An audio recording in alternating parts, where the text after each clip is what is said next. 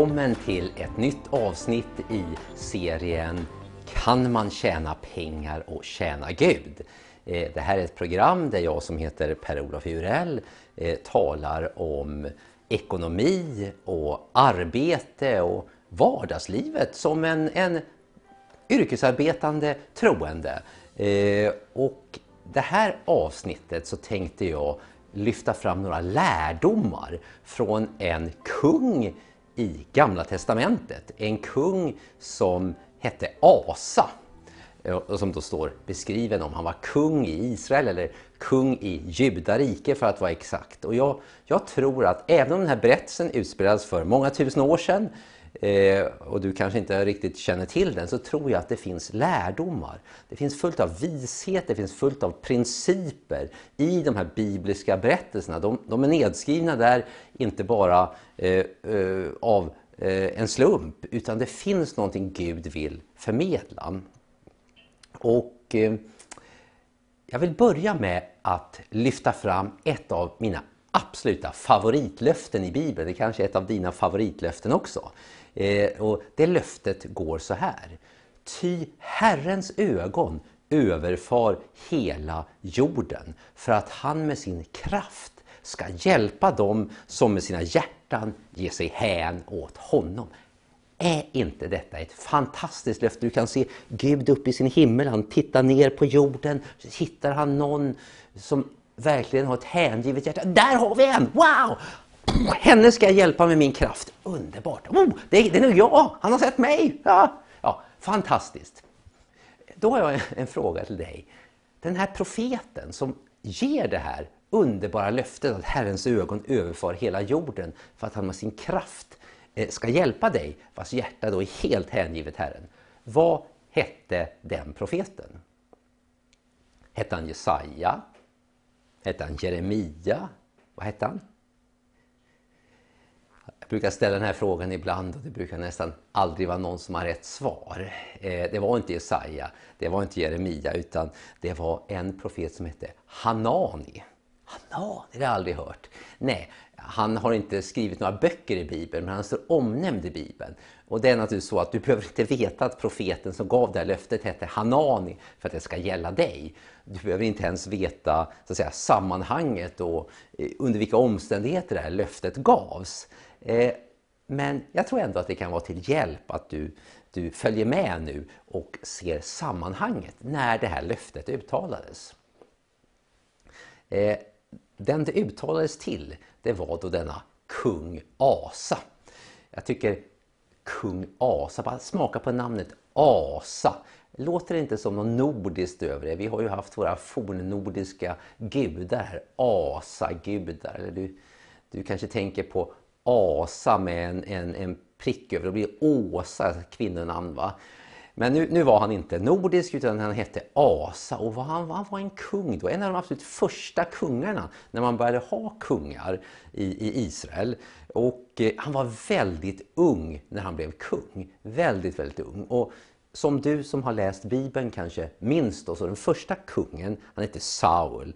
Och sen har vi David och Salomo. När David och Salomo var kungar, då blev Israel en supermakt. Otroligt stort rike, väldigt framgångsrikt. Men efter Salomo, när han lämnar över till sin son Rehabeam, då krackelerar det här. Han misslyckas och riket delas, han får en konflikt och en kille som heter Rehabeam tar över 10 stammar, de 10 norra. Och det riket, Nordriket, brukar kallas Israel, och det här Sydriket där Asa är kung för, det brukar då kallas för Sydriket. Och nu är jag osäker om jag gav det en rätt bild, för att det gjorde jag så långt. Jag bara sa att Rehabeam och Rehabeam, det var de som splittrade riket. Efter Rehabeam, han var då kung i 18 år, så tar hans son som hette Abiam över, och han är bara kung i 3 år. Och sen kommer Asa då här i Sydriket. Och enligt de här historieskildringarna så var Asa kung i hela 41 år, så han är kung jättelänge. Men han börjar som kung när han är väldigt, väldigt ung. Och här har vi en ung kille, Asa, med en stor uppgift, alltså vara kung i alltså det här i Guds utvalda folk. Och han känner sig jätteliten, otillräcklig, han vet inte vad han ska göra än. Så han bara ropar till Gud, Gud hjälp mig! Och han söker Gud och vill verkligen göra det som är rätt. Och han börjar med också att rensa upp, han ser lite avgudar, han rensar ut alla avgudar och verkligen försöker få till dem. Kanske låter förmätet att jag skulle jämföra mig med Asa, men jag kan ändå känna igen mig lite när man är ung och får en stor uppgift, när man känner uppgiften är alldeles för svår, för stor för mig. Jag blev ju ekonomichef för det som idag är Sandvik då, för deras amerikanska dotterbolag när jag var 26 år. Jag blev utsedd till vd för Becker Industrifärg när jag var 33. Och det här känns som jättestora uppgifter. Jag bara, Gud hjälp mig, vad gör man? Och jag kan säga när jag började som vd på Beckers här och i Märsta, jag känner mig så liten.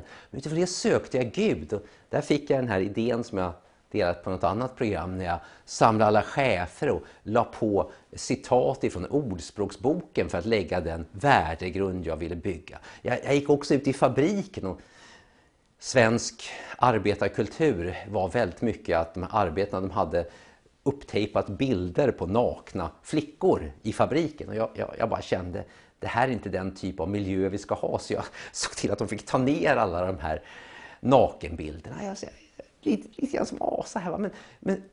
Och vad som hände för Asa, det var också att när han är liten och söker Gud, det blir väldigt framgång i detta. Och jag kan väl också känna att jag hade också framgång. När jag var liten, det var inte jag, men Gud hjälpte mig och vi satte vinstrekord flera år i rad. Det gick bra. Så när man är liten och beroende av Gud, det gillar Gud. Så går det då 10 år som Asa är kung. Då kommer den första riktiga krisen. Helt oprovocerat så drar det upp en fiendearmé. De kommer från motsvarande Etiopien skulle jag säga och lite grann från Nordafrika. Och har alltså tänkt föra krig mot Juda.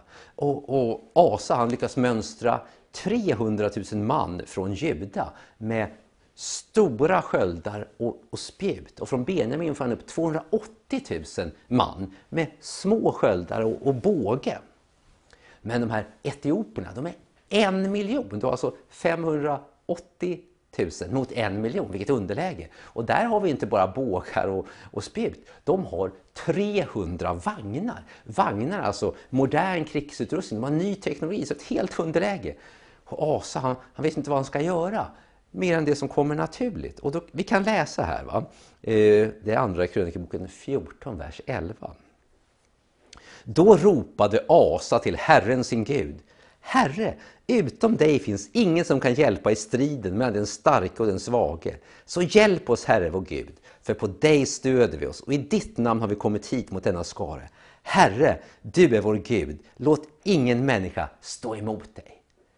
Och då sker undret. Mot alla odds, den lilla armén besegrar den stora armén med de omoderna vapnen, slår armén med moderna vapen. Gud bekänner sig till sitt folk och de som förtröstar på honom och det sker ett stort under.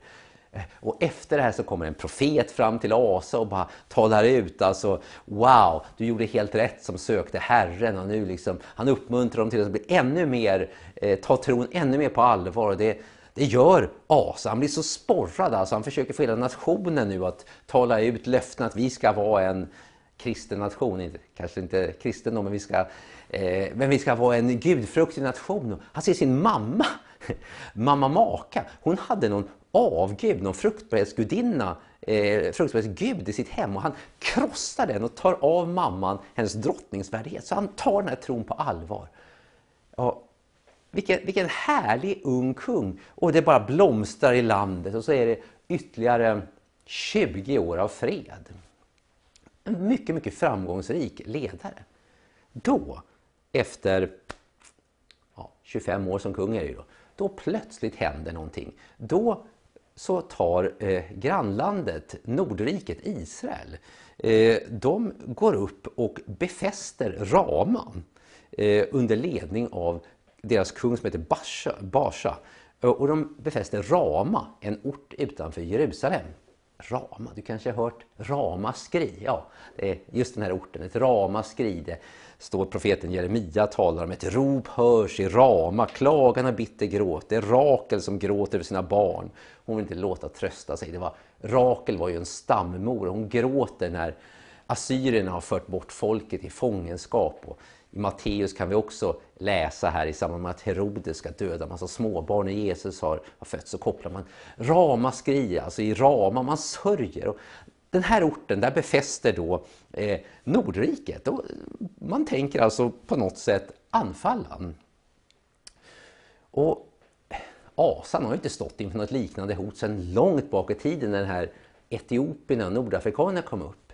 Men nu är han ju en erfaren, framgångsrik ledare och han åtnjuter mycket respekt. Och han tar ju hotet på allvar, men med sin erfarenhet så ser han också där ska vi kunna nog hitta en lösning. Jag läser texten här från andra krönikeboken 16, så ska jag tydliggöra om du missförstår vad som händer här. I Asas 36 regeringsår drog Basa, Israels kung, upp mot Juda och började befästa Rama för att hindra att någon kom vare sig från eller till Asa, judakung. Då tog Asa silver och guld ur skattkamrarna i Herrens hus och kungahuset och sände det till Ben-Hadad, kungen i Aram, som bodde i Damaskus, lät säga: låt oss ingå förbund, du och jag, liksom det var mellan min far och din far. Här sänder jag dig silver och guld. Bryt därför ditt förbund med Basha, Israels kung, så att han lämnar mig i fred.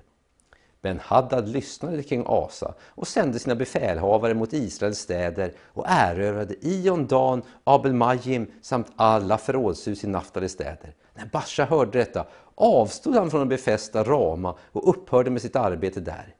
Men kung Asa tog med sig hela Juda och de förde bort ifrån Rama stenar och trävirke som Basa hade använt till att befästa Rama. Med detta befäste Asa Geba och Mispa. Så här ser du då, här har alltså Israel hade Nordriket någon form av militär allians med Syrien. Det kallas Aram i texten. Så Nordriket och Syrien, de har en militär allians. Och då kung Asa, han ser då att den här alliansen, det är nog inte så djupt ideologiskt, det är nog mer ekonomiska motiv. Och han, med en väldigt skicklig diplomati och förhandlingsstrategi, så föreslår han kungen i Syrien: du, om du får lite pengar av mig här så inte vi kunna ingå förbund istället. Och plötsligt byter Syriens sida. Istället för att vara ihop med Nordriket blir han ihop med Sydriket. Och nu är då Nordriket omringat av Syrien i norr och Juda i söder. Och allt detta utan något krig, utan någonting, och Syrien börjar anfalla in i Nordriket. Alltså vilken briljant strategi!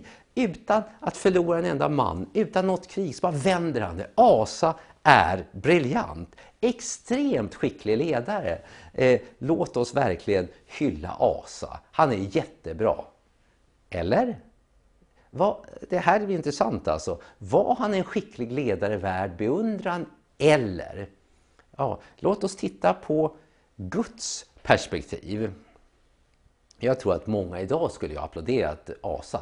Wow, briljant, han undvek krig, vad smart, hur han liksom lyckades utmanövrera det här och hantera de här diplomatiska relationerna. Men på samma sätt som det kom en profet och profeterade över Asa när han hade då övernaturligt, får vi säga, vunnit seger mot den här afrikanska attacken tidigare, när de var sånt underläge, så kommer en profet igen. Och denna gång är den här profeten Hanani. Och han uttalar inte alls beröm. Istället säger han, eller vi kan läsa: vid den här tiden kom siaren Hanani till Asa, Juda kung, och sa till honom: eftersom du stödde dig på kungen i Aram och inte stödde dig på Herren din Gud, därför har den arameiska kungens här sluppit undan din hand. Var inte nubierna och libyerna en stor här med vagnar och ryttare i mängd? Men därför att du stödde dig på Herren gav han dem i din hand. Ty Herrens ögon överför hela jorden för att han med sin kraft ska hjälpa dem som med sina hjärtan ger sig hän åt honom. I detta har du handlat dåraktigt. Därför ska du från och med nu alltid ha krig. Så Gud ger Asa undertjänst. När han säger att Herrens ögon överför hela jorden, så vill han påminna om att det gör jag. Förut när du kände dig liten och ropade på mig, då var jag med dig. Nu har du inte ens frågat mig. Det här är dårskap. Visst, du vann här, men du har missat att ära mig och sätta mig först. Det här är inte rätt väg. Och det här talar ju väldigt starkt. Alltså, profeten Hanani talar till Asa, men jag menar det här ordet talar också till mig, det talar till dig. Det finns en väldig fara med framgång. När det går väl, det är lätt att vi känner, jag är så bra, jag kan det här själv. Det är då så viktigt att tänka, vi är helt beroende av Gud. Och Ordspråksboken har ju många bra visdomsord. Ett är ju att hjärtats högmod går före fall. Ödmjukhet föregår ära. Jag tror det här måste vi i västvärlden tänka på också. Det är så lätt att vi tänker på vetenskap, managementteknik, församlingar som inte växer. Låt oss kalla in managementkonsulter, de kan nog få till det. Och så ha bättre marknadsföring. Jag tror på managementkonsulters strategi och marknadsföring, men du vet, den gamla metoden med att be. Och du kanske, om du kommer med ett förslag till din församling, skulle vi inte be istället? Nej, nu har vi tagit in en managementkonsult och de bara blir arga på dig. Så jag kanske inte blir så förvånad, för att du kan se hur Asa reagerar, va? När den här gudsmannen, profeten Hanani kommer. Det står att Asa blev vred på siaren och satte honom i stockhuset. Så förbittrad var han på honom för detta. Vid samma tid får Asa våldsamt fram också mot andra folket. Så Asa blir arg när han får det här. Det är ju bara tragiskt. Asa började så bra. Fantastiskt. Men tyvärr så slutar hans liv inte med flaggan i topp. Och han väljer att skjuta budbäraren. Det är många som kommer med negativa budskap. De blir skjutna. Men den här Hanani är ju bara en budbärare. Det är Gud som kommer med budskapet.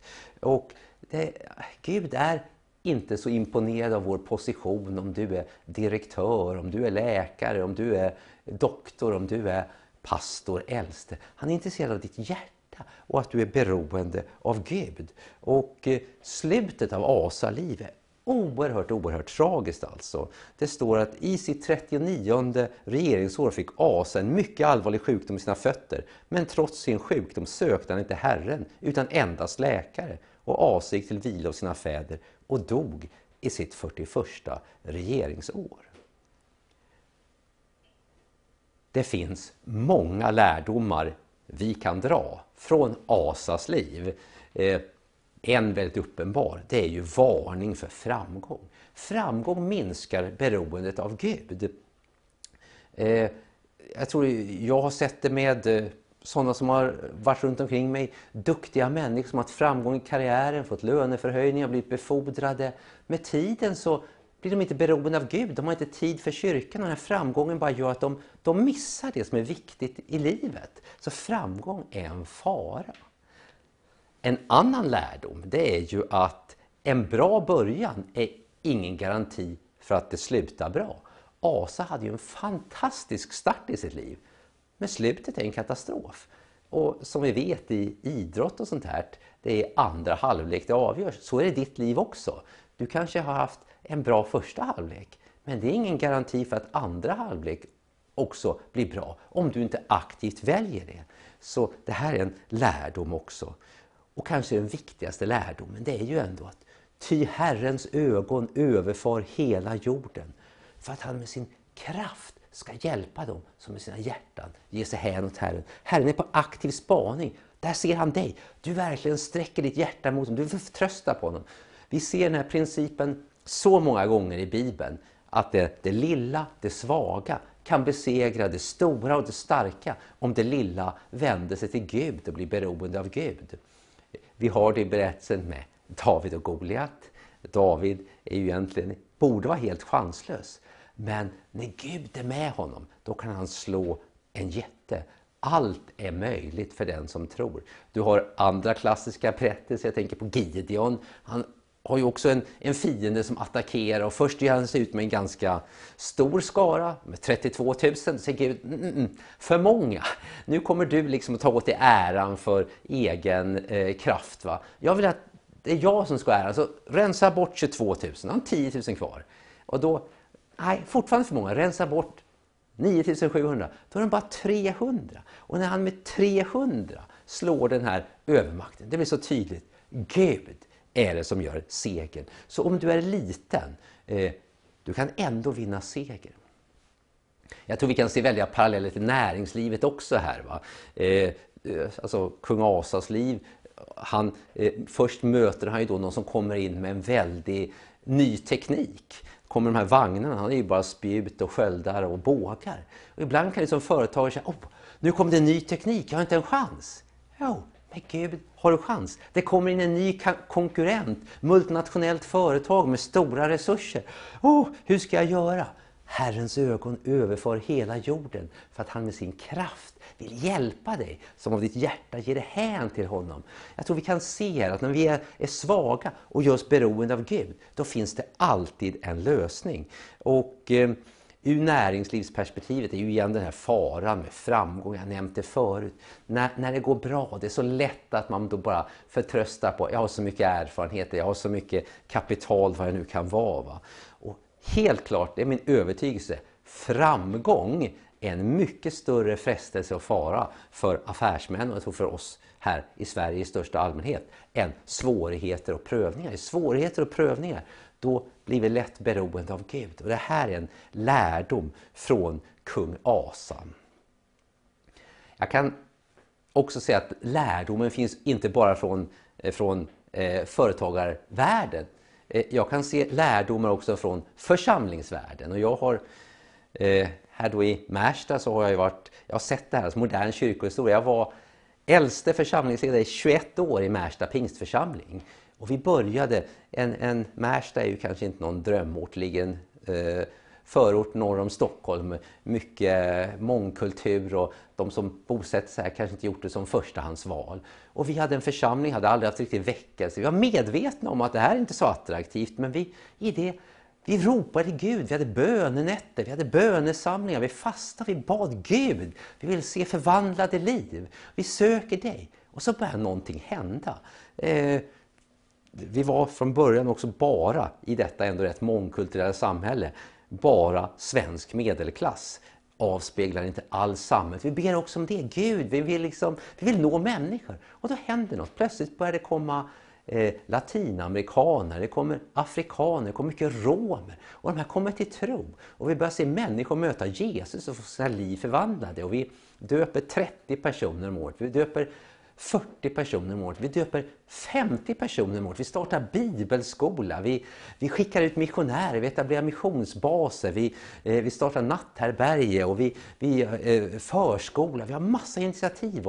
Och folk kommer från hela landet här. Och det är liksom, wow! Men i detta så händer någonting också. Jag tror jag kan dra parallellen här med Asa. När vi var små och kändes otillräckliga, helt beroende av Gud, då sökte vi Gud. Och vi fick uppleva hur Gud svarade. Och det var fantastiskt att vara med om den här tiden. Vi var kanske den församling under några år som hade flest som kom till tro i hela Sverige. Men i det så kom också, ska jag säga, högmod. Vi bara se vad vi gör. Vi börjar hålla lite konferenser, lära andra hur man ska göra. Och i det här så kommer just den här faran med stolthet när man vi vet hur man ska göra. Och efter år, vi började var vi knappt 200, några år senare så är vi över 500 aktiva medlemmar.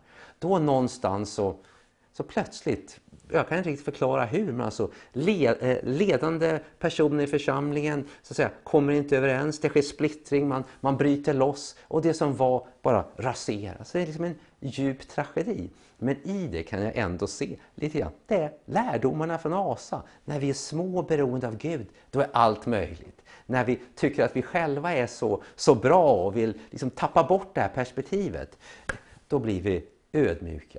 Sen är ju Gud nådefull och barmhärtig och hans rike, det har alltid framgång. Och även om vi så att säga hade splittring och mycket, mycket tragiskt här, så någonstans, jag ser idag ändå hur Gud bara har låtit sitt rike växa utifrån det som var här i Märsta. Det är idag Hillsong Stockholm norra som har kyrkan här som är full varje söndag, och det är åtminstone 4 församlingar, växande församlingar som finns utifrån det som var här. Så den här elden och det som skedde här har ändå spritts och blivit till välsignelse. Men lärdomen från kung Asas liv, ska jag säga, det är när man känner sig liten och beroende av Gud, det är då det kan ske under. Faran är att när man känner sig skicklig och erfaren, att du glömmer bort att förtrösta på Gud. Och i det finns en väldig fara. Och jag vill också påminna att bara för att du har börjat din vandring med Herren bra, det är ingen garanti att du kommer att sluta den väl. Du måste fatta ett aktivt val. Men det kanske härligaste av allt är löftet att Herrens ögon överfar hela jorden för att han med sin kraft vill hjälpa dig. När han ser att du har ett hängivet hjärta, när ditt hjärta bara sträcker sig ut, ja, jag tror på Jesus, då finns ingen begränsning för vad Gud kan göra genom dig och i ditt liv.